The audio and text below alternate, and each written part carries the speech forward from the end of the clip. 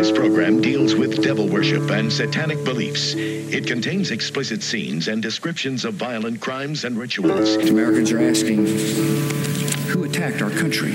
You have declared a political jihad against the United States. Can you tell us why? Everything pertaining to what's happening has never come to the surface. The world will never know the true facts of what occurred, my motives. And night fell on a different world. And Iblis is thinking, I should be getting this position, not Adam, and this guy is created from dirt. And how does the army feel about you being head of the Temple of Set? And the conspiracy theorists can say what they will, but I want you to give me power over Adam, and I want you to give me soldiers and minions and all of these things. People have so much to gain and have such an ulterior motive for putting me in a position I'm in. We'll never let the true facts come above board to the world. And I want you to be able to give me the ability to whisper into the hearts of mankind. And who was the grotto leader? Don't remember his name. You don't remember the name of a person who involved you in murder? These people are in very high positions, Jack. Yes. Something I just realized while we were on break is that the original Priory of Zion hoax, it wasn't super clear in what I just read. Maybe it came through, but something crazy that I totally didn't appreciate until just now is that the original Priory of Zion hoax by that guy Pierre Plantard had nothing to do with a Jesus bloodline and was just about a secret society organized around installing a Merovingian ruler, which Pierre Plantard claimed that he was. And the whole Jesus bloodline thing didn't come into the picture until Holy Blood, Holy Grail, which, is weird. Maybe because of the Da Vinci Code, I've always associated the two. And I feel like they're very I associated. didn't really because I never watched or read any of the Da Vinci Code movies because they looked lame. Yeah, they are lame. But maybe maybe there were clues embedded in there. Yeah. So did you think of the Priory of Zion as being? I'd come across it in some of the research, but I forget exactly where. And I think it was in reference to that book, Holy Blood, Holy Grail. Yeah. I think I saw that. I read the Wikipedia and was it went back a certain ways, but I guess most people have debunked what was said in that book about it.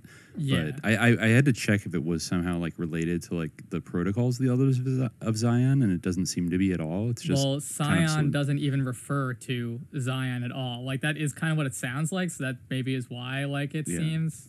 But it just refers to Mount Zion or whatever. I see. Where I guess this guy had Well, anyways, we should get back to Otto Rahn, and I think his failed quest and the end of his life, because we've alluded to it, but his fortunes took despite looking for the ultimate treasure. Being the center point of his life, his fortunes took a kind of dark turn in the late 30s. And this amazing career opportunity with Heinrich Himmler turned out to be a bit of a poison chalice, you could say. Poison grail, a bitter cup, that he had to sup from. Like we said, he publishes the second book, which is a lot more gung-ho about just this kind of weird synthesis of different legends and believing that, this kind of a sun god Apollo / Lucifer was the true German god, and we needed to, get rid of this, all these, Judeo-Christian psyops, rails against the Jesuits, etc. But then, he starts to, first I think there's the issue with, it's not clear exactly who he pisses off, but he gets this reputation for being not manly or something like that, right? Yeah. And I think it was just because he probably wasn't he really loved poetry and stuff like that, so he wasn't a soldier. The documentary makes it seem almost like he just didn't fit into the culture of the SS, so that was all manly military kind of shit like that. Right, and he wasn't a very good sportsman. Yeah. Mm-hmm. Yeah, and he wasn't married. There was a woman who he was encouraged to propose to, who already had. He tried to court her, and he told him we're gonna get married, but he thought basically that he could easily woo her because she had a son, so he's like, oh, single mother, like easy pickings. But she didn't want to go for it because, first of all, she thought like if there was ever any kind of custody battle, because he was in the SS, like then she would definitely lose. And also like he was poor and she was rich. Yeah, exactly. Yeah, that is a thing about Otto Rahn, is that like he didn't come from like a privileged background and was like really like a kind of like a penniless poet for most of his life. Like I think. Yeah, and I think even when he was in the SS, he didn't like have that much money. Like he just was getting like whatever they could, like would pay him, which is better than nothing. But I mean, it's a sent classic him all over the tale world of to, like, Iceland kind of like underpaid academic gets like offered a deal with like the devil to like for glory, and then it ends up being a Faustian bargain. So he gets sent to 2 concentration camps, like we said, to kind of undergo training, but also to like serve as a guard. And it's kind of unclear exactly what happens there, but people have hypothesized based on other accounts that we have of what went on there, that he definitely, and I think the SS it was decided that, he needed to be kind of shown death and like destruction up close and all this stuff. And also I feel like once you are part of that, it's more control over you, like. That's why the satanic cult like makes you eat a baby so that everybody is horribly, and then blackmail, sexual blackmail, like you have to let Jeffrey Epstein film you, et cetera. Yeah, a classic like sicko like cult intelligence techniques there to like stain his soul with like the blood of the Holocaust to make him more complicit and get him comfortable with like what was about to happen. And I guess, I mean, it seems by all accounts that like whatever, not to give him like too much credit, but at least the experiences in the concentration camps kind of disturbed him and made him depressed. I think that's fair to say.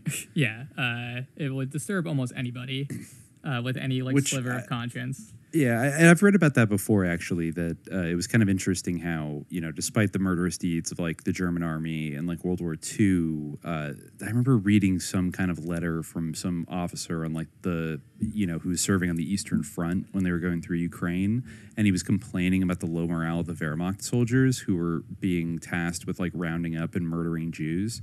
And how, because they had all been so hyped up and psyoped on this idea of like the glorious, like noble Aryan warriors who were like conquering and liberating the world and blah, blah, blah. The idea of it was so like dishonorable and sleazy to just like take people out in a forest and like shoot them, without any kind of like battle or anything like that, that they were all getting like despondent, which is one of the reasons why then they kind of pivoted to empowering like the Banderites.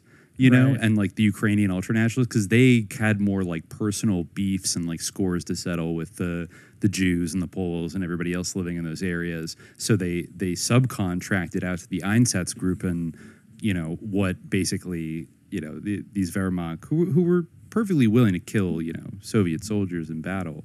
But even that, and the concentration camp is that, I would imagine, magnified even greater. You have these people captured in a camp, powerless, and all kinds of shit. So whatever he saw or was witness to there seemed to like fuck him up a little bit. And then there were these allegations that came out about homosexuality. It's kind of unclear whether or not. Yeah, they asked him first to verify like his Aryan bloodline, and and like in the process of doing genealogical research to figure out like whether he was like his bloodline. He was like, turns out like literally my own mother is Jewish. Like I'm halakhically Jewish. And so that became a problem. Yeah, it did. Yeah. Not in the sense that like they didn't like immediately like drag him off to the concentration camp and stuff, but it clearly was like it was weird. It was like kind of a career killer. In the documentary they mentioned like that wouldn't have necessarily been like the end of the road for him, which I mean I can imagine like whenever you're trying to have like a totally pure bloodline, like it's pretty much impossible and you have to fudge it. So maybe they like had accepted like that. All the Nazis did was like fucking fudge it. I mean, all the way down to Hitler, right? Who had possibly a Jewish. I've heard that. I never like actually checked to see if like we got into it a little bit during the Bormann episode, but I forget. It was ambiguous, and there might have been a kind of situation where like his grandmother was like the servant of like a local kind of wealthier, like bougie Jewish guy, and maybe they fathered a child there's a remote together. Possibility like, that his grandfather was Jewish. Exactly. He was registered as an illegitimate child with no father. All right, yeah. Yeah. And so, I mean, but yeah, it's like all this stuff was like just instrumental, I think, for like just like the archaeology and the myths and everything else. Like it was a means to an end. So, like, if it was useful to keep Otto Rahn around, but he actually was half Jewish, maybe that would limit his rise or something, but it wouldn't. They were willing to like fudge things all the time because they're just like sickos who have no real moral compass. And I mean, I think homosexuality probably is also something that could be overlooked in the right circumstances. But in this case, it basically was letting you know, like, you're fucking done for. You know, like you either like are going to a concentration camp or you have to kill yourself. Pretty much, he was given like the choice. This die a hero's death by suicide or go back to the camp. They didn't say specifically, but it was implied like this time as a prisoner, like not as a guard, right? Right. Yeah, it seemed to be the case. Because they implied that if the choice is treatment, like be a guard or or commit suicide, I don't know. Yeah, I guess. Maybe, I don't think he was noble enough that he would have chosen suicide. They didn't quite specify it in The Secret Glory, but the one person they interviewed mentioned that while he was having been at the camps, he knew the horrible treatment that awaited homosexuals there, which was, like, if possible, even worse than everybody else. And so he dreaded, like, going back there, which makes it sound like he would be sent back there with, like, a pink triangle on his arm. And, which is like rough. Bad, you know, and also if at that point might as well put a Star of David on him too because he's half Jewish, and that would be horrible. So instead, you know, I guess what he did is he went into the forest. I think by where he grew up, right, the region where he grew up, he kind of went up into the mountains, like wearing a black cloak, and sat up there and allegedly like took a bunch of sleeping pills and like passed out and then froze to death. Yes, he passed out and he died of like exposure. Yes, he said freezing to death.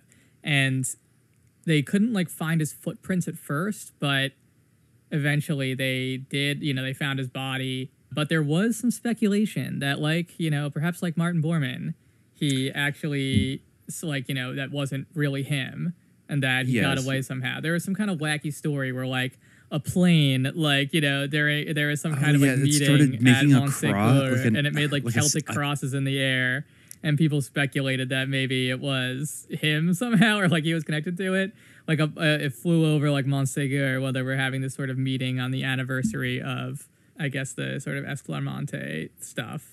I'm not particularly like. Whereas with Bormann, I'm very sold that they faked his death. I'm not, because here's the thing: like, he was on the outs with the SS, and even if you would have to come up with a reason why, because, you know, I think they mention it in the documentary, but they don't really follow up on exploring it that much. But they're like, oh, you know, this wouldn't be the first time that the Nazis like would. In fact, all the intelligence services, the British were very adept at it, of like dressing up. Yeah, like dressing up a fake body. Yeah, this is like essential. This is like intelligence activity 101. Yeah. You know, like basically dressing up a fake body to make it seem like. But the thing is, like, well, then the people who probably would. Well, okay, I guess there's two options. One would be that like he somehow defected to like the British and they staged his death or something. Okay. The other one would be that for some reason Heinrich Himmler decided to stage his death so like he could keep having him go on searches for the Grail or something, but avoid the embarrassment, because that was the real thing, was that if Heinrich Himmler, if it became known that Heinrich Himmler had hired a homosexual, and like a half-Jewish homosexual at that, you know, for his Ahnenerbe, that, because all at this point, if all Hitler of the found Nazi out, heads, there would be trouble. Yeah, all the Nazi heads were like jealously competing with each other for like Hitler's favor at this point. So, you know, in keeping with that, Himmler would want to protect his reputation. But then, I don't know, like, once the war started, how much archaeological stuff were they really doing? And is there any evidence that Himmler would have wanted to do such a wacky feat to like keep Otto Ron around. I'm just not seeing any maybe other. If there was some kind of crazy like Agartha related reason. I don't know. I mean, the fact that he like killed himself via sleeping pills, which like not every Nazi did, such as Hitler, and like that sort of like ambiguous manner. You know, like that's like sort of weird, but I mean, I guess it's an easy way to kill yourself. Although freezing to death isn't. So the idea would be that he would be unconscious. Yeah, right. I get it. So that's like one point in his favor, but I don't know. Yeah, it would have to be some kind of wacky, like Agartha related reason. What do you mean by Agartha related reason? You know, like there's some stuff that like we don't quite know, like that the official story like isn't the full one. That but what's Agartha?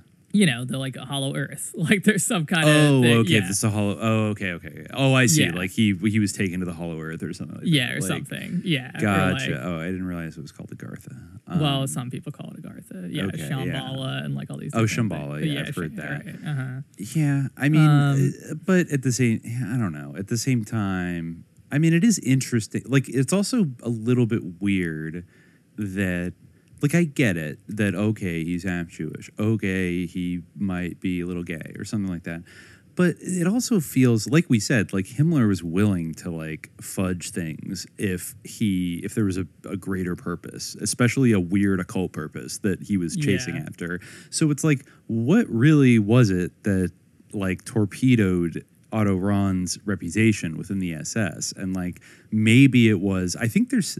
The vibe I get from a lot of the testimonies is that he, like the other SS people around him, particularly, you know, post like 1937, were kind of sussed out by him and didn't think he was like a real true believer or something like that. Yeah, maybe. I mean, despite his book being pretty true believery. Yeah, it seems Nazi-tastic enough to me. Maybe they doubted his sincerity or something. I mean, it almost, again, it feels so parallel to the Inquisitor, like the gaslighting, like Inquisitor interrogation, where it's like, well, like, are you really an SS man? It's like, yes, I swear I'm an SS man. Like, well, why are you swearing? Blah blah blah. Like, you're, you know, it's like almost like they're doing everything to like they've decided he's a heretic, and they're gonna can him, and there's nothing he can do to convince them otherwise. It's kind of odd, you know. I mean, they kept a lot of weirdos around, you know. Mm-hmm. Like Vice Thor, you know, and people like that. I just don't know. But maybe we should talk a little bit about Richard Stanley, the creator of the Secret Glory documentary. Yeah, definitely we should, I think. I mean, if there's anybody that's a modern, like, carrying the torch, so to speak, of Otto Ron in, like, doing weird sus... like mountaineering and archaeological investigations to find mystical things, it might be Richard Stanley. Yeah. But, you know, as we found out, I mean, I watched the movie a few days ago, but then I think only looking at later stuff, I realized, like, oh, there are some sus alerts with this guy. Yeah. I don't know how, like, I started to get down the rabbit hole of, like, him being sus. I think that it was from his abuse allegations, maybe, like the first thing that I think so. I think this is what I was reading first, where like I looked him up and like one of the first things that came up is that he got like Me Too'd. People who listen to the podcast may actually know of him because he did the movie Color Out of Space recently. Like I think it might have been in 2020 or 2019. His Nicolas Cage movie. Kind of like, you know, Nicolas Cage on the heels of Mandy, like sort of a weird, esoteric, maybe sort of so parapolitics adjacent, type of film, you know, Richard Stanley made. And Richard Stanley also like is kind of a cult film figure because he he was going to make that Island of Dr. Moreau movie. And there's a documentary about him called like Lost Soul. Richard Stanley's like attempt to make the Dr. Moreau film. It's all about that and like he got fired and replaced by actually John Frankenheimer, the director of Manchurian Candidate. So apparently that's a whole like people like the documentary. It's like kind of famous or whatever. Also, weirdly, circling back to one of our earlier episodes, he actually, I forgot this, but he appeared in the Jodorowsky's Dune documentary as kind of like an authority. And I got because real... he knows what it's like to have a movie that like isn't made.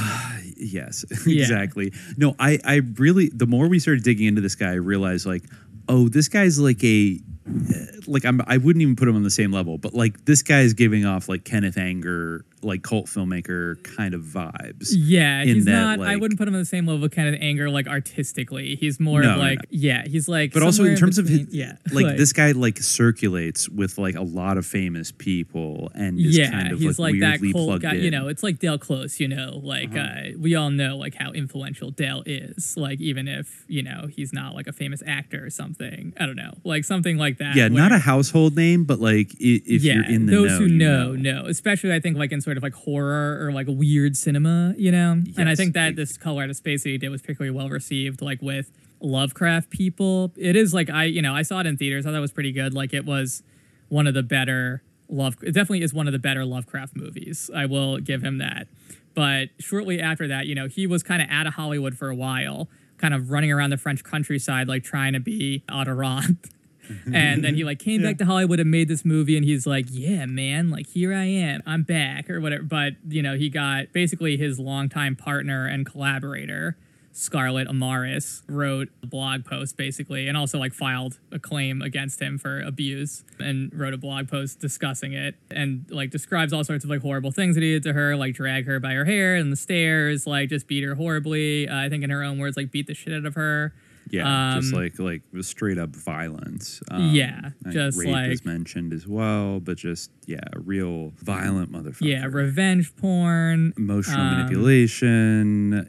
Really, this is like a real hard Me Too case, like of somebody being like deeply like she woke up to him like standing over her, like demanding like to know where she moved his books, and he just like beat the shit out of her. And then, like, later she found, like, the books, like, in an unopened box. Yeah, and there were a couple women who there's more than one, I guess, who filed charges. Yeah, I think at least two. But anyway, this one thing stood out to me where she said this. She was saying that second winter in Montségur was harsh. That's where they were, because that's where he lives. He lives there now. Castle, yeah.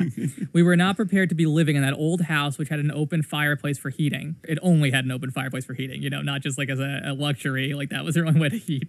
The days were long and dark and cold. Spring came and I found out that Richard had invited his ex-girlfriend to be his date to the premiere of The Theater Bazaar, the movie we had both busted our asses over to get made. I was devastated, so I confronted him and he knocked me down, slammed my head into the tile floor over and over. I took off for LA for a while, but to my discredit and my shame, he talked me back again. They were promises of him getting help for his anger problems, that we would build this fabulous future and make amazing movies and books. I mean, the White Lady had shown herself to us. We had a duty to her. Just him and I and the light against the world. It would be glorious, and sometimes, for tiny periods of time, it was that way. But it never lasted. Then there was a later part where that kind of, I was like, what is the White Lady? Because at the time I didn't really know. And later on it was mentioned again. She says, to all those people in Occitania who saw me black and blue and knew what he was doing to me and yet still continued to champion him, refusing to take sides and burying your head in the sand, you were shit people. You can pretend to be totally spiritual, but you are a weak and shitty people. But hey, you have to look at yourself in the mirror and know that you knowingly enabled a serial abuser who has seriously damaged quite a few women at this point. Well done. I'm sure the White Lady applauds you. So I'm like, who is this White Lady who like he invoked to like lure his girlfriend back, and who like I guess all of his film crew was like dedicated to, like that they like thought that they were helping by like covering up for this guy or whatever. But so I searched like Richard Stanley White Lady, and the first thing that came up is this interview that he did with, I guess, bodycountrising.blogspot.com, home to horror, cult, exploitation, sleazy, and cheesy films. It's a 2016 interview. This doesn't even get into like everything about him. This is just like strange. But anyway, so they're interviewing him, and the first thing that he asks is like, "Your mother practiced witchcraft?" It's like, okay, so you're a generational Satanist. No, but anyway, that's not the weirdest. Oh, it gets more intergenerational than that. I'll get to that in a minute. But go on. Anyway, so he's talking a little bit later, and he's talking about all his films, like his movie Hardware or whatever, and eventually he talks about the situation. He says, I'd like to speak to you about your documentary, the interviewer asks it is. I'd like to speak with you about your documentary, L'Autre Monde, or The Other World, which is another film that I guess he made about Montségur, and specifically the woman in white that you saw as an apparition in the Pyrenees at the caves by the Château de Montségur. You were passionately adamant about the fact that you loved her and you were willing to give your life for her, but this was only the second time you saw her. Did you feel that way about her the first time you saw her? So first, I'm like, what? So he says, I think the first time I saw the apparition by the castle, I was so confused that I was stunned by everything. I was struggling with the idea that I was crazy or was struggling with some sort of drug flashback. I was talking to the other person there, Scarlett at the time, and verified that we saw the same thing at the same place before I was influenced, that it wasn't just me or my brain chemistry. It took me a couple years of research to accept that this was genuine supernatural phenomena. It's one of those things you're always looking for in life, to find some sort of proof beyond what we can truly comprehend. I think by the second time around, I was receptive to the idea that she actually was real. The situation has only grown vastly since making The Other World. And they ask, yeah? Have you seen her again beyond those 2 times?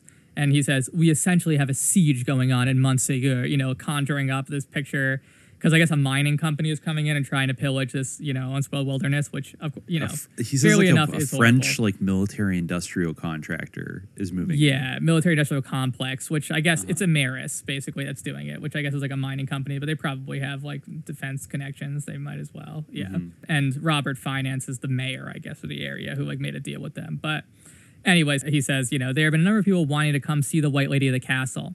It's a rather odd story. The Lady of the Castle was a 17th century sorceress. So basically who she is Esclamande. This is 17th century sorceress. Yeah. But that's not Esclamande. Well, yeah, he says 17th century then, but later on, he did write also a weird kind of PowerPoint type essay that you can find online where he associates the two. But I guess maybe what he means... Maybe it was a descendant of Esclamande? Because there were multiple Esclamandes. Maybe. That had that name. He did write Esclarmonde de Foix. He says in his... de Foix, okay. Yeah, he says that she...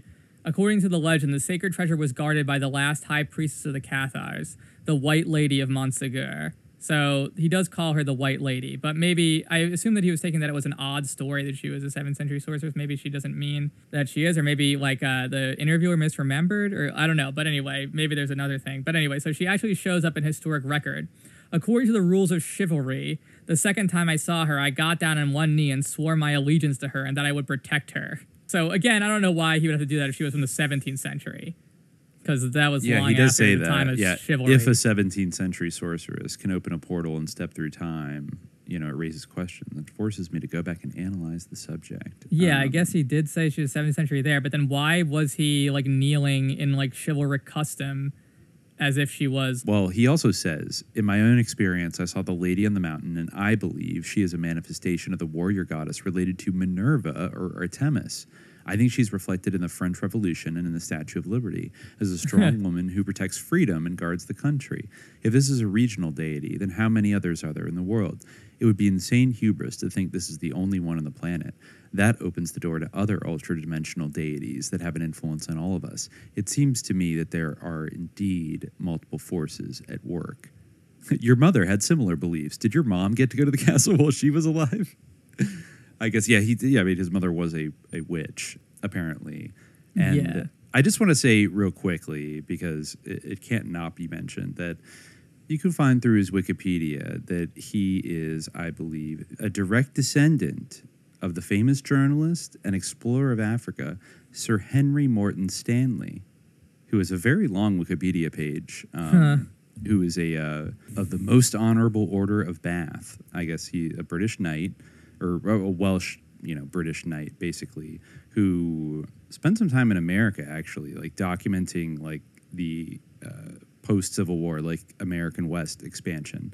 He was knighted in 1897. Also, this is probably the sussest thing about him. He, for a while, worked as an agent of King Leopold II of the Belgians, which enabled the occupation of the Congo Basin region. So he basically, he practically was the agent on the ground who claimed Congo for Leopold II, which of course sparked genocidal, horrible. Yeah, talk about going in there and slaughtering everybody. But of course, the Wikipedia article says, well, but Stanley, left the country before Leopold started murdering everybody, and he opposed slavery. So cool guy. And then I think Richard Stanley grew up in South Africa, right?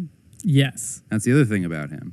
Is he grew up in Fishhoek or something, which I guess is a coastal city, in 1966. His mother, Penny Miller, I guess was the witch. She was an artist and anthropologist, best known for her work Myths and Legends of Southern Africa.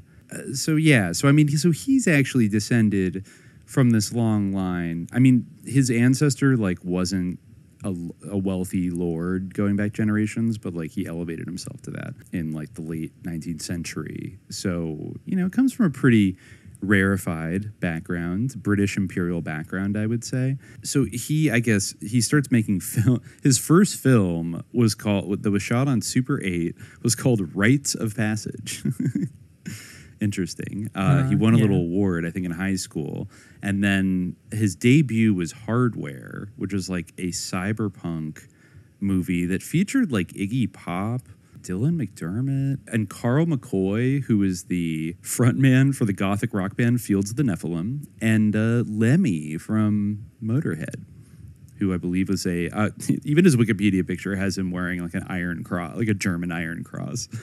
Necklace. So he was a huge collector of SS paraphernalia and stuff. So I guess Hardware is about a self-repairing robot that goes on a rampage in a post-apocalyptic slum.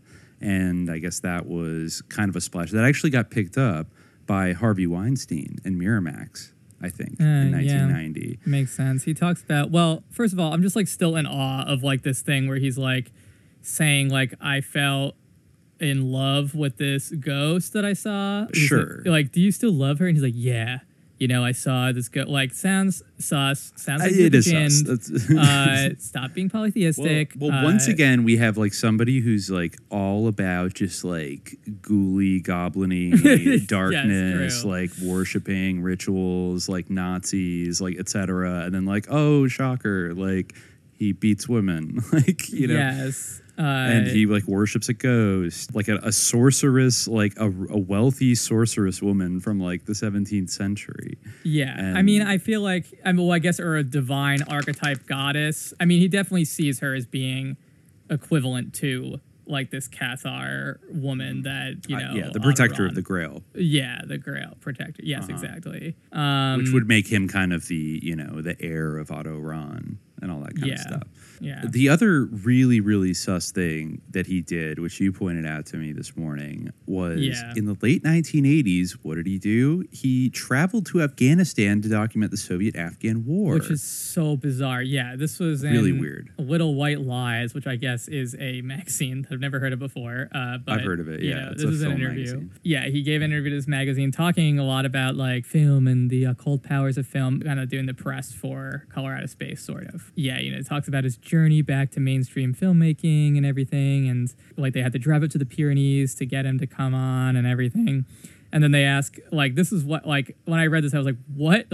So they asked, you made your 1999 documentary Voice of the Moon in Afghanistan during the Soviet-Afghan War when you were just 22. So that was in 1988 that he was filming it. There's various stories about how you got into the country to shoot the film, from joining up with a fundamentalist group to traveling in with heroin smugglers. This is just Vice, crap. And he's they're both true. The first time I went in with the United Nations with the UN food convoy delivering flour to Nangarhar province. Then we got into trouble with the UN for deviating from the path because they were very strict about going in and dropping off the flour on the agreed route. Of course, the whole point of being in Afghanistan was about all this stuff that I was desperate to see. The UN got really pissed. They wouldn't let us do it again. Determined to get back in, we went with one of the guerrilla parties. The deal was fixed for us by a guy who was later implicated in heroin smuggling, which we didn't know about at the time. Then we joined the Hezbi Islami under Gulbuddin Hekmatyar, who was this terrifying black turban guy who looked like the bad guy from the Golden Voyage of Sinbad.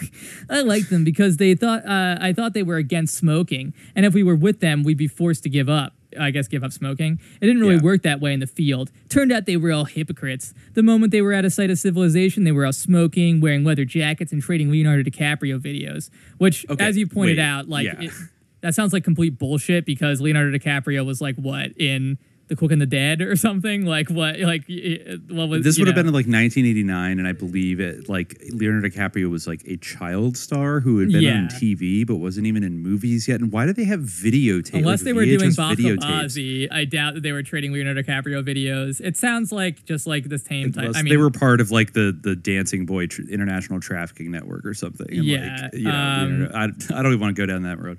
But it is, it's like a weird, it sounds like a bullshit kind of. It sounds like but at the same time, you know, it sounds like Sex and the City 2, where they all pull up their burqas and they're wearing like glam outfits underneath. No, for real. It sounds like your typical like colonial fantasy. I mean, joining Hezbi Islami sounds like he's very much trying to like be like his ancestor traipsing around Africa. It's incredibly sus like that. Yeah, but like of course his claim, this is like Idris Shah shit, where he's like trying to track down. This is very like Otto Rahn trying to track down the roots of the true Aryan tradition of whatever. So they say, but it was an interest in lycanthropy rather than political journalism that first threw you there. He goes, partly, yeah. I was interested in shamanism and shape-shifting in general. There have been, I'm sorry, I'm just doing my generic, like, sort of film douchebag voice, like I should, be doing, like, in a South African voice. There had been a shamanic pagan culture in the Hindu Kush until 1910, which is incredibly recent. As pretty much everywhere else in the world, the traditional pagan shamanic cultures were wiped out thousands of years ago. The fact that this had a fully functional pagan society and a static dance-based religion, up till less than 100 years before we arrive, made me feel very optimistic that in a place where most people can't read or write, and information travels very slowly, it was a good place to look for a truly primordial Dark Age experience. Shut the fuck up. Wow. Yeah, go to hell. Like, just repugnant. Anyway. The next question's great, following on that. Instead, you were hit by rockets and your producer was killed by the CIA. Yeah. He says, yeah, well, we didn't see that friendly part fire, coming. I guess. Right? I know, right? We were young and naive. The point being that when we went in, everyone was on the same side. Yeah, the CIA, the heroin traffickers, Yeah. At that point, the people who were going to become the Taliban, ourselves, the CIA, England, America, everyone was united against the Russians. We didn't see 9/11 coming and never thought things would get as tricky as they did. Okay.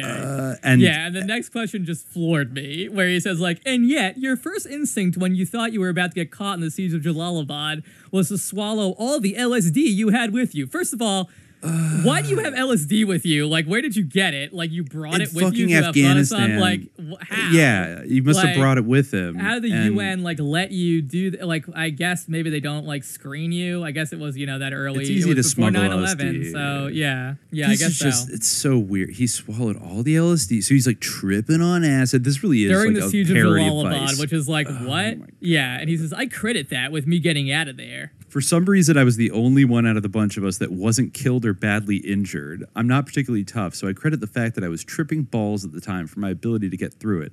I was a lot more relaxed, didn't take things too seriously, and developed this stupid idea where I could telepathically tell where booby traps were. I hitched my German friend, who was injured in both legs, onto the back of a donkey and took off across the minefields without worrying about it too much. I think if I hadn't been tripping, I would have frozen and panicked. And then what? Just because he's doubling down. This is like an object lesson in what's sus. Like, I feel like if either of us had done anything like this, then our podcast should definitely be canceled. Like, and we have not. We have not like been tripping on LSD, like being like, I can telepathically tell. Like, I don't know how I survived. Never saw anything getting so tricky. I thought we were all on the same side. Me and the CIA and the Taliban. Never packed like a few sheets of acid and joined a CIA proxy army. Or anything like that. This also reminds me a lot of William T. Vollmann, kind of interesting author, kind of a weirdo, kind of brilliant, but kind of a weirdo, maybe a little bit sus. But he did this thing where he like graduated from Columbia and then just like went to Afghanistan, like unaffiliated with anybody, because he like wanted to help the Afghan people or something, and had like a very naive idea of being like a young American going to like save the day. And he says, everyone just ended up like nobody wanted to deal with me because they all thought I was a CIA agent. And it's like, well, dude, yeah, like, reasonable. But honestly, even that is less sus than going like, I don't know, like if it was during the Soviet-Afghan war, but that is like even more sus. Well, no, both of these guys went. Both of these guys went during the war. I think Volman went earlier in like maybe 83 or 84, and then he wrote a book about it. This guy went on the tail end, but then the fact that he claimed that he joined Hezb Islami, which is like, I mean, he says it right there. It was like a CIA affiliated, like American and British backed group that basically was like, yeah, one of these like mujahideen kind of groups that ended up like beefing with the Taliban, but actually ended up like America ended up fighting them post 9/11 and stuff. Yeah, it's just like, what? So you just joined this armed force because like you thought it would be rad, and like it just. They're also modeled after the Muslim Brotherhood. I don't know if that has any relevance in contrast with the more tribe-oriented Taliban. Yeah, I mean, the Taliban are, I guess, you know, they're popular maybe, but I mean, they're Taliban are not. Anyway, but whatever, like they're I know. I think they're a little more about like, movement. But it's just very, very bizarre that he would just have this, like his first kind of project would be going to Afghanistan, making this documentary, and then he kind of gets like put on to like the Miramax Weinstein train and gets like Iggy Pop and like all these famous people to like be in his first movie, even though, God, how old was he when all of this is going on? Like 19, 20? Something like that? Yeah, it's weird. He was like incredibly young. I guess he was 22 when he was in Afghanistan, which is weird. So that would have been, 1988. Yeah, exactly. Yeah. So a year before they withdrew. And then so he was like 23, 24 when he made Hardware. Yeah. Yeah. And he was also on acid at Sundance when he premiered Hardware, and Weinstein like walked up to him. Yes. That's the next question in this interview. Didn't LSD play a part in an early meeting with Weinstein? And, you know, he said, like, he basically said, like, oh, normally, like, I probably had PTSD, but Hardware was what I had instead of PTSD. So he, like, swore off all drugs and alcohol during the production, but then at the movie night, he's like, I'm going to take acid. And he walked out totally tripping, and Harvey Weinstein just, like, you know, rolled up to him. And he said he looked like a huge gray ogre. I remember seeing beads of sweat clinging to his flesh, and I just panicked. I pushed past him and ran. So, what the fuck? Yeah, he's just... And then, you know, this stuff comes out just in 2021 that he's like this violent kind of maniac. But, you know, it had almost been sort of on an upswing because of his association with Nick Cage and, you know, Color Out of Space and everything, right? Yeah. Like, and also, I mean, if you just look at him, he's one of these guys that has like a uniform. He wears like a hat, like a cowboy. He wears like a kind of like I don't know what it is. Pioneer. Yeah, like a pioneer kind of hat that I don't know if it's like from the Himalayas or it's like not quite a cowboy hat. And he kind of wears this like medieval sort of black, like, you know, like Ren Fair kind of shirt. Like I see this one picture of him on Deadline. He's wearing this big sus medallion with some kind of like deity's face on it, but I can't tell who. Yeah. So he's like, where's this goofy like adventurer, like wannabe kind of Aleister Crowley, wannabe Otto Ron kind of vibe. Though he did say, I watched a Q&A with him in Finland about Secret Glory. And he kind of emphasized, like, well, you know, I don't fully agree with Otto Ron in like his veneration of Lucifer. Yeah, basically. okay, fair enough. Okay, fair enough. Nice, yeah, thank you. Right on. Appreciate it. You know, he still feels like, you know, Otto Ron was just a very complex character. I mean, Otto Ron originally didn't agree with himself, so I don't know. True, he kind of did a complete 180. Who knows where the white lady will lead you? You know, is that Baphomet? Did he get visited by? Is the white lady Baphomet know. in like the I 098? Like sussed out any like siren spirit that where you're like, I love you, like I will do anything for you. Like, well, I think part of that is him wanting like Le Mort Amoureuse or whatever. You know, I think this guy sees himself as like a medieval troubadour in a kind of way where like he sings a song to his holy lady, like and all that kind of stuff. Exactly. Yeah, for sure. That he's carrying on all these ancient traditions, but he's not willing to go all the way to be like, oh, I'm like an esoteric Nazi or something like that. or he kind of keeps a little bit of a distance, but he is, I guess, a major, like, violent sus lord. I'm sure witches who are the descendants of British explorers of Africa, I'm sure some of them raise lovely, well-adjusted children, but, yes. you know. Although I think that she was someone actually who was similar to Elon Musk's grandfather in that she moved to South Africa and wasn't, like, born there. That's true. And even his father's side of the family is from Wales originally and lived in America Anyone for a who's while. like looking at like post-World War II South Africa and is like, I need to move there. It looks awesome. Like, I don't know. Like, That's true. Yeah. No, you're right. You're right. Yeah. I mean, he made a movie Dust Devil, which is about like, it takes place in Namibia, and it's actually about like a blood ritual murder and things like that. So all of his movies kind of have. Yeah, no, he's like a horror type dude. He's a horror type dude, and not all people who make horror are sus, but yeah, apparently he had a coven of witches living in his house in summer. It's like a subletting for him. You know, they leave the downstairs in a bit of a mess. Okay. But yeah, I remember, I mean, he was originally going to do like a bunch more like Lovecraft movies before, you know, the company that he did Color Out of Space with, the production company, which I guess was Elijah Woods, you said? Spectrovision or whatever. They originally were like, do a whole trilogy for us, you know, do Dunwich Horror or whatever. But of course, you know, they canceled it. But it was interesting to me that like we recently were on the Recluse's podcast and we were kind of talking about some of this like Lovecraft themes and occultism, and like I feel like I'm usually sort of dismissive, like, you know, or I don't like, it's hard for me to take the Lovecraft stuff seriously because it's so goofy to me. But I feel like, you know, these people do like take it seriously or like kind of see it as like a valid mythology or, you know, a valid like channel for esoteric stuff. So there was something that I did notice in Adoran that jumped out at me, like in the context of that, in Lucifer's court, towards the end, where he's kind of talking about, you know, as we were saying, like Thulu or Thule. He's talking about this guy, Friar Dikul, quoting him, I guess it says, "It is fact that before the 8th century, Iceland was uninhabited. This speaks against those who seek Pythias. Thule and Iceland. How could the earlier population have died off? Given that the island was hermetically sealed from contact with the outside world, we must rule out epidemics. Mutual destruction through war can be ruled out as well because hostile natives did not exist. Even if we refuse to accept this reasoning and hold as possible that outside interference caused the extinction of the inhabitants of Thule during the age of Pythias, some archaeological remains of their settlements should have been located." So he's saying that there definitely were people there, and like Thor was there, and all these people were there, and like, you know, the idea that there wasn't anybody on Iceland before the 8th century, that's wrong. So, but what happened that like they were gone when people showed up from elsewhere? So he says, yet no trace can be found that would contradict the evidence that the handing down of the sagas began with the arrival of the first residents of Iceland in AD 795.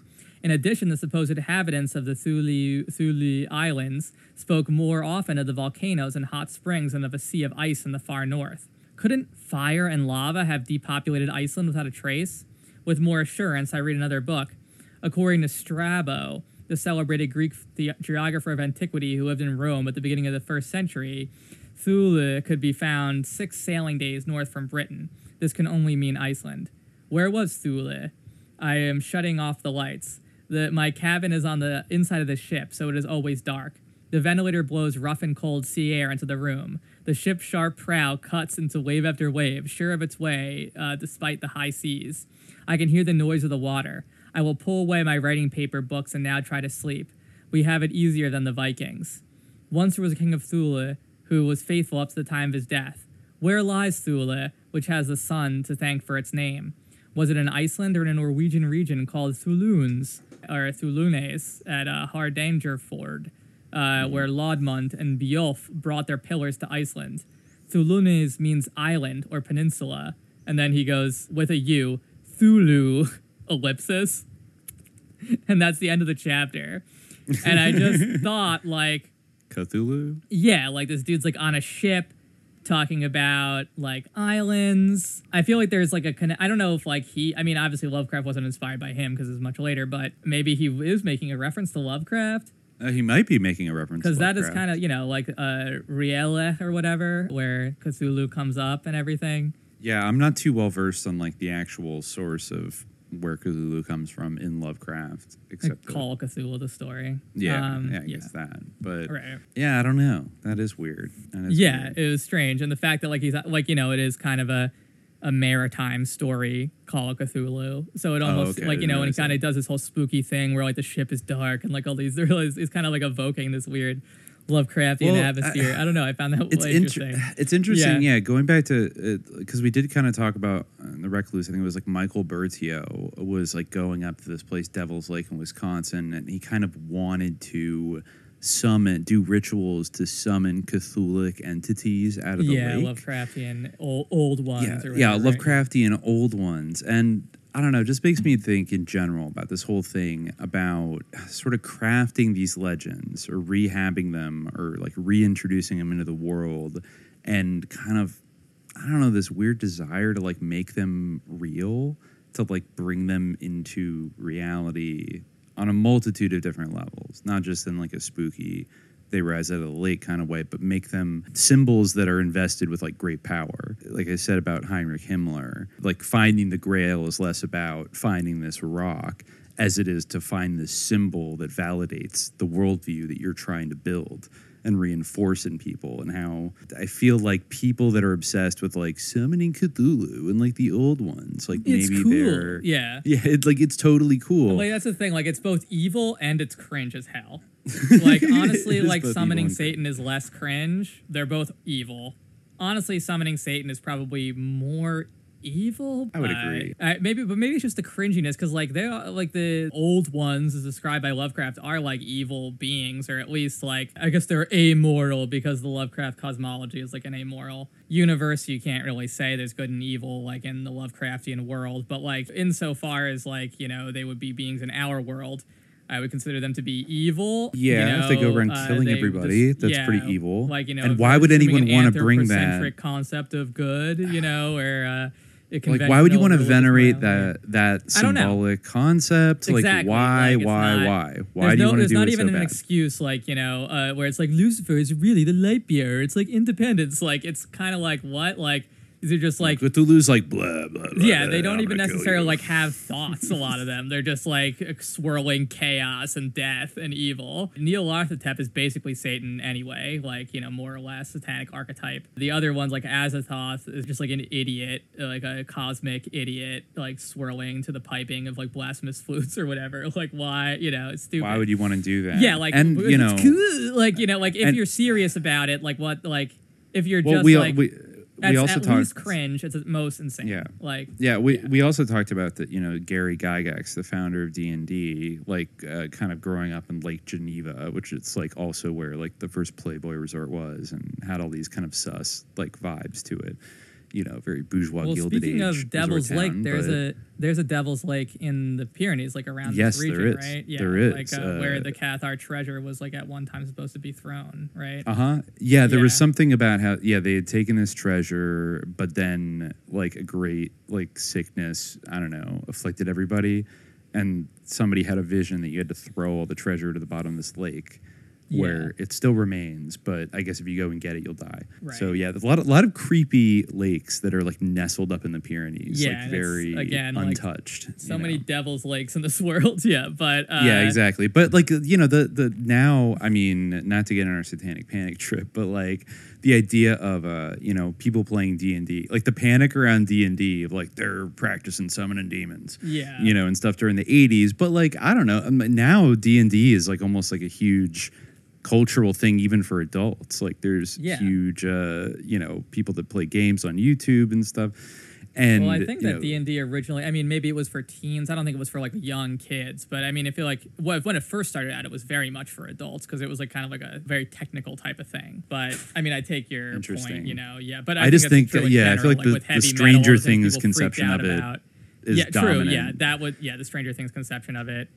I mean, I guess Ouija boards too started out Ouija board started out for adults, and then it became like a children's toy, like marketed towards kids later on. But it's like that's irresponsible. But yeah, I don't know. Just something about like I think there's a vibe in like maybe like the D&D culture of just like demonic, princes of fire and like destruction are just like cool, and like everyone, all the heroes like are sorcerers, and like everyone does magic, and I don't know. It's almost got like a Disney crossover kind of vibe of like. I mean, whatever. It's again, a game, like I said, it's like lame as shit because it's hard to say, like, at least if you're summoning the devil. I mean, really, like, if you're trying to worship Cthulhu, I'm sorry, what you're basically doing is worshiping the devil. Like, I don't care. Again, this is the epistemological, ontological difference where, like, you might believe you're worshiping Cthulhu, but ontologically you're worshiping Satan. I'm sorry. It's the ultimate false idol. It's literally like a fake, evil alien or, like, intraterrestrial or whatever the hell you want to call it, made up by like a racist man who couldn't leave his house from the 1920s. At least Satan is real. But anyway, like,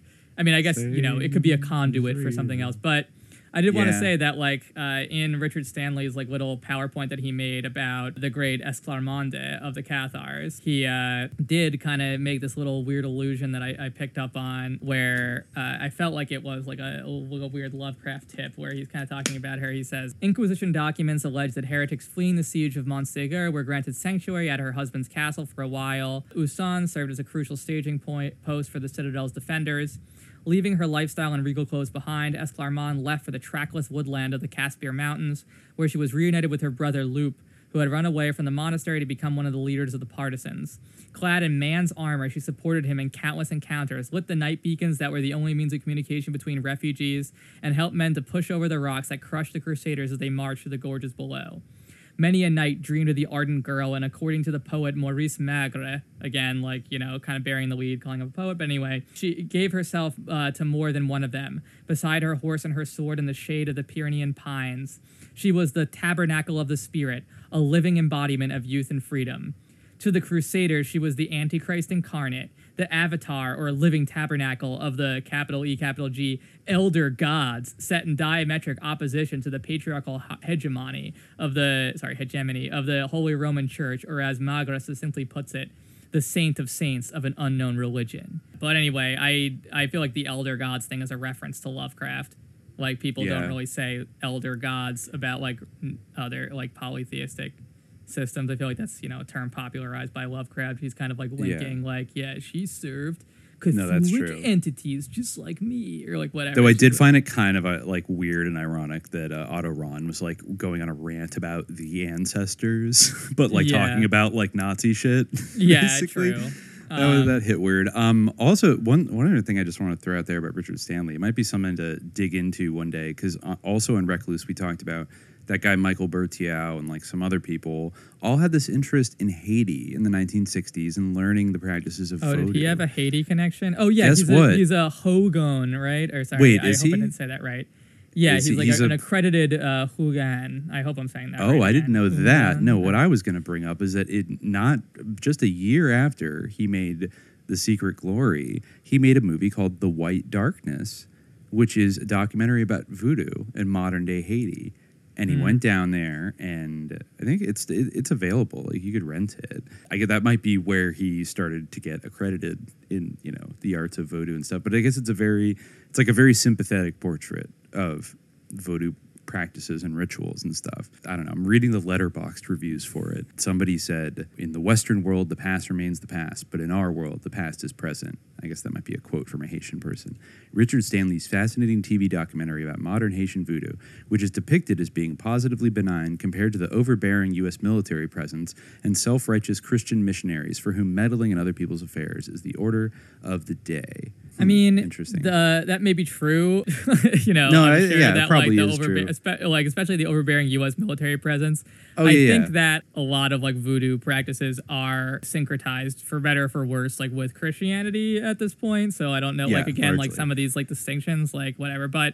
Yeah, he describes himself on his own blog, richardstanley-blog.tumblr.com. Richard Stanley is an award-winning filmmaker, author, anthropologist, initiated Ungan, and all-around esoteric scholar. He is currently based in the Cathar stronghold of Montségur in the mountainous heartland of Occitania, where he is working on a biography of the castle's immortal Châtelain, Esclarmonde de Foix, the light of the world. Yeah. Wow.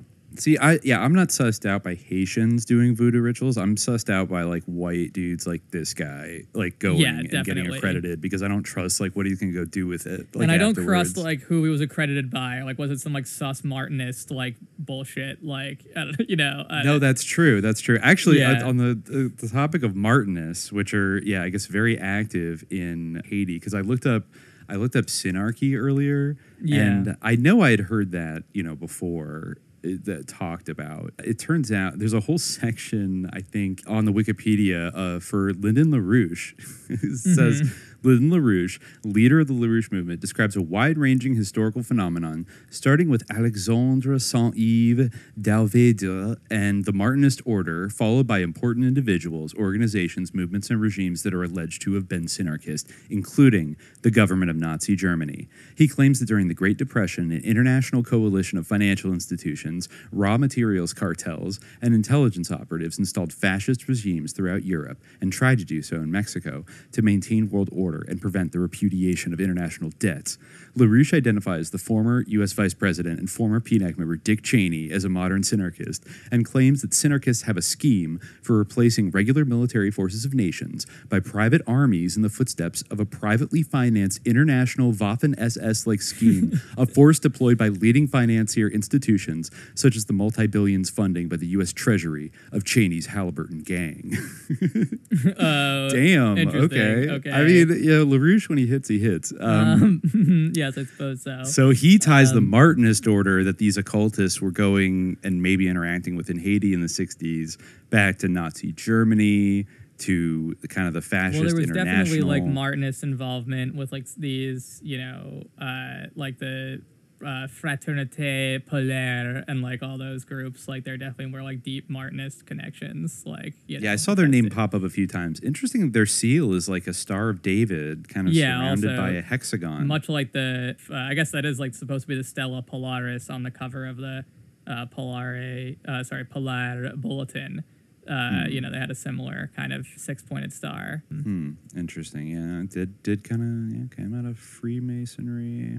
Yeah. Very sus. I don't know. I guess, final thoughts about Otto Rahn, about the Graal. Should we care about the fucking Graal? Like, yeah, well, I mean, I feel like he is a sus lord who people need to, like, know more about, Otto Rahn. Like, I was surprised, actually, because I thought, like, searching him up that there would be, like, a million. I guess you found one, but I thought, like, there would be, like, a zillion, like, History Channel episodes about him. The thing is, you have to type in like Nazi search for the Grail, and then there's like 10 about Otto that feature Otto Rahn, because you can't really avoid it. But yeah, it's a various kind of. One last thing I'll say is that a few of these authors, like in the introductions to Otto Rahn's books, and I think even Richard Stanley himself and a couple other people, like all emphasized, which I thought was interesting, is that actually that they all like to clarify, like Hitler like didn't really give a shit about all this like occult shit. Yeah. Like for him, it's like if it was useful, fine. I think even Richard Stanley quoted like something Hitler had said to Himmler, which was like, Himmler, why are you so obsessed with history? Germany doesn't have one. Or something like that. Like he was a meth head. He was a meth head. Yeah. Oh, yeah. A fun fact about Himmler that we didn't mention was that according to that documentary, he believed himself to be the reincarnation of Heinrich I. The Hammer of the Slavs. Great. Yeah. Cool. Henry the Fowler, I guess. Yes, Henry the Fowler. Duke of Saxony from 912 to 919. And they said that was one of the things that they faked, was digging up the skeleton of Heinrich the First. Was like they just found a different skeleton and put it in there, and Himmler's like, we found him. He's exalted. Oh my God. And they just made it up. Yeah, Himmler. I mean, it's interesting. I almost feel resistant to that idea that Hitler had absolutely zero interest in the occult, and it's all been deep. But like people, there's been a lot of pushback against people saying that like, oh, the Thule Society heavily influenced Hitler, even though they literally did found the Nazi Party that he later joined. A lot of people were like, actually, like Hitler didn't, get any inspiration from any secret societies, and He was just like Trump. He just loved power or something, something more mundane than that. Yeah. And I don't know if that's necessarily. No, I don't think that's 100% true. I think he can go too far in that direction. I think probably not as much as the SS. Himmler definitely was. Himmler the whole was, SS was not ankle deep, like neck deep in the occult. But Hitler, probably it was more casual, like not as intense. But I wouldn't say that he had no interest at all. I think that Hitler was very interested in the larger project that you can see Otto Rahn's work as being part of, which is breaking Germany away from Christianity because Christianity is too weak. I think Hitler had an obvious interest in that in Mein Kampf and all sorts of things. So that agenda definitely would be something that he had an interest in. Again, this guy's a meth head, and I don't want to exaggerate how much he was a meth head either, so I apologize for that. But I'm just saying, he was in the same way that Otto Rahn was erratic. He was also erratic. He was all over the place. His attitudes changed at different times, but he definitely frequently manifested a desire for Germany to have a new sort of spiritual grounding, and that he had this grand utopian vision of things, and really did have that kind of romantic spirit, or aspiration or vision to him. So I think that to say that he was totally realpolitik and he was just like Trump, that's not true either.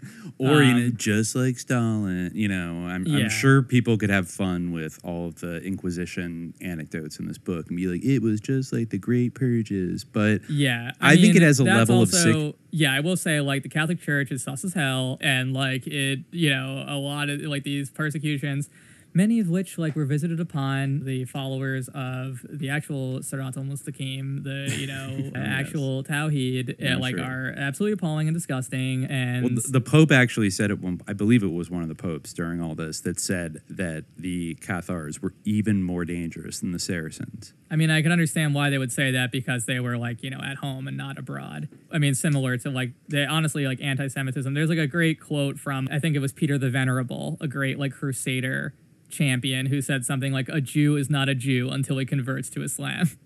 Because they saw Jews as being a fifth column for the external Muslim enemy. I mean, it is sick though how those tragic and those horrendous acts by the Catholic Church were instrumentalized and turned around and somehow blamed on Jews to justify the Holocaust, in Otto Rahn's writing. It's appalling, and I get why people are upset. I get how they're disgusted by Catholicism, and I understand why, but you don't need to embrace Lucifer or whatever. No. Just I mean, Muslim. It's I don't know if happy medium between being Christian sure. and being a complete gibbering Cthulhu cultist. I guess so. I feel like I guess it's not in between those things, really. It's be past both on the spectrum of shirkiness, but if you want to reject Christianity, there's another option. I get why you hate Christianity, but doesn't mean you have to be a devil worshiper. Well, yeah. I mean, I don't know if I ride with the Cathars in all their mystical doctrines, but I feel confident, even by Otto Rahn's own telling. Just appear in the water. But I think even by Otto Rahn's own telling, they don't come off to me as actually worshippers of Lucifer or something no, like they don't. that. That's true. Yeah. They seem almost like people like many of the Gnostic sects, trying to get back to the absolute original essence of Jesus, kind of the Otto Rahn tried to retcon them, but as he told it originally, that exactly, they were just kind of Gnostic heterodox Christians. Yes, he tried to retcon them. And I do feel at the point where, the Crusader armies were pounding at the castle gates, that was kind of the army of Lucifer, whether the people realized it or not. Because they were serving a pope who loved to burn his enemies alive, or skin them alive while he sings hymns at them, stabs them and leaves them on the side of the road for dead and steals. He was not innocent. No, Pope Innocent III, he was not innocent. What about that?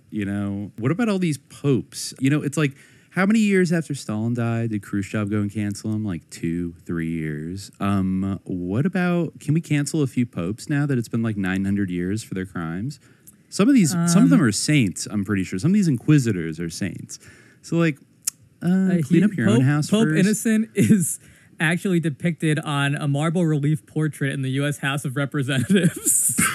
Wait, the third? Pope Innocent the third?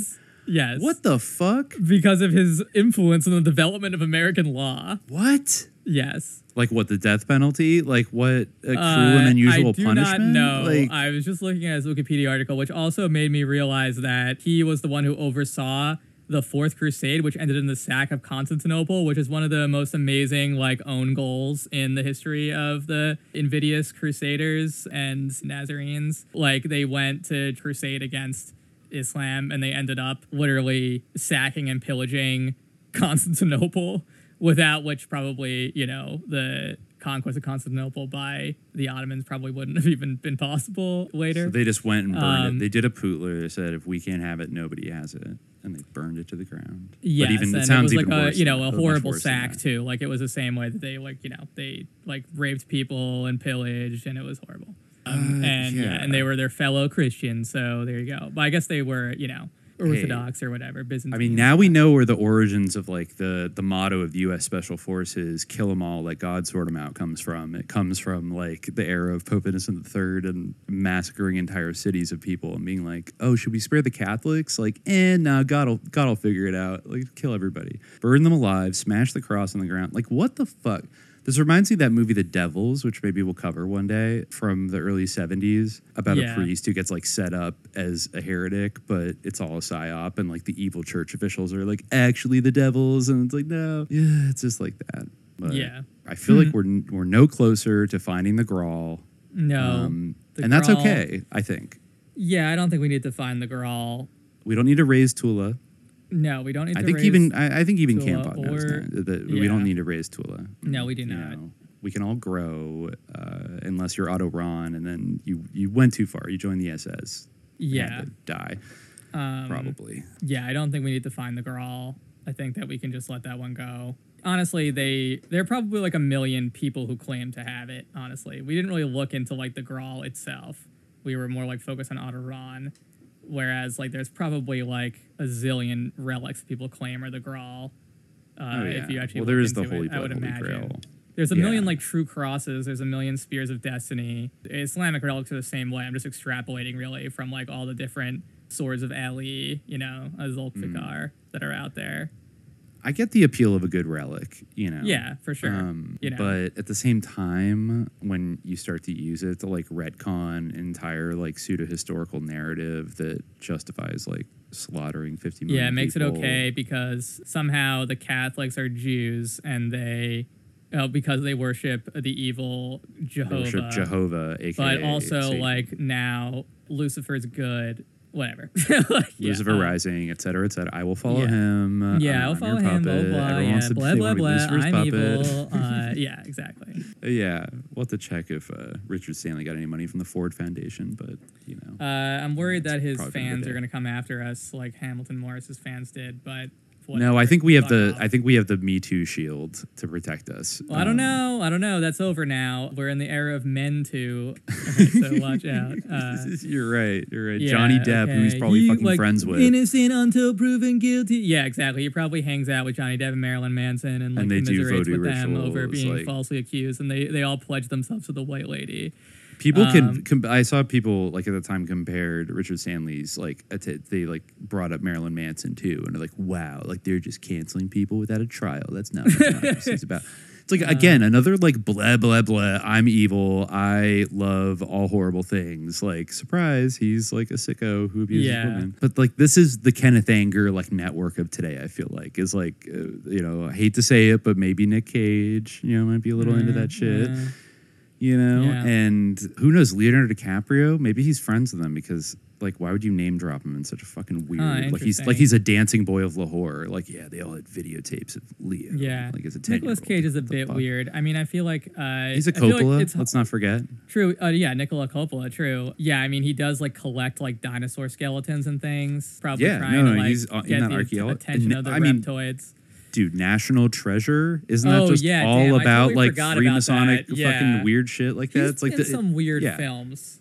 honestly. I mean, I guess like the excuse I've always believed about him is that like he just does whatever, but there really is a pattern to the movies that he's in. I mean, some are kind of weird, like Pig. A lot of them are like just like sort of like sus, occult, you know. I mean, Mandy is like MK search build, kind absolutely. of in a weird way. Yeah. You know. All right. Well, we won't slander him until we actually know something. I guess it's too late, but we'll try to refrain. No backbiting. We'll hold off for now. All right. But yeah, for now, we will leave it and the Grawl there in the foggy mists of the Pyrenees. So until next time, if you're listening, stay vigilant. Peace. If you close your eyes, you can't see the machine. Any good worker will know what I mean. Punching the card or swiping the screen. Sooted, sweated, soiled, trying to get clean.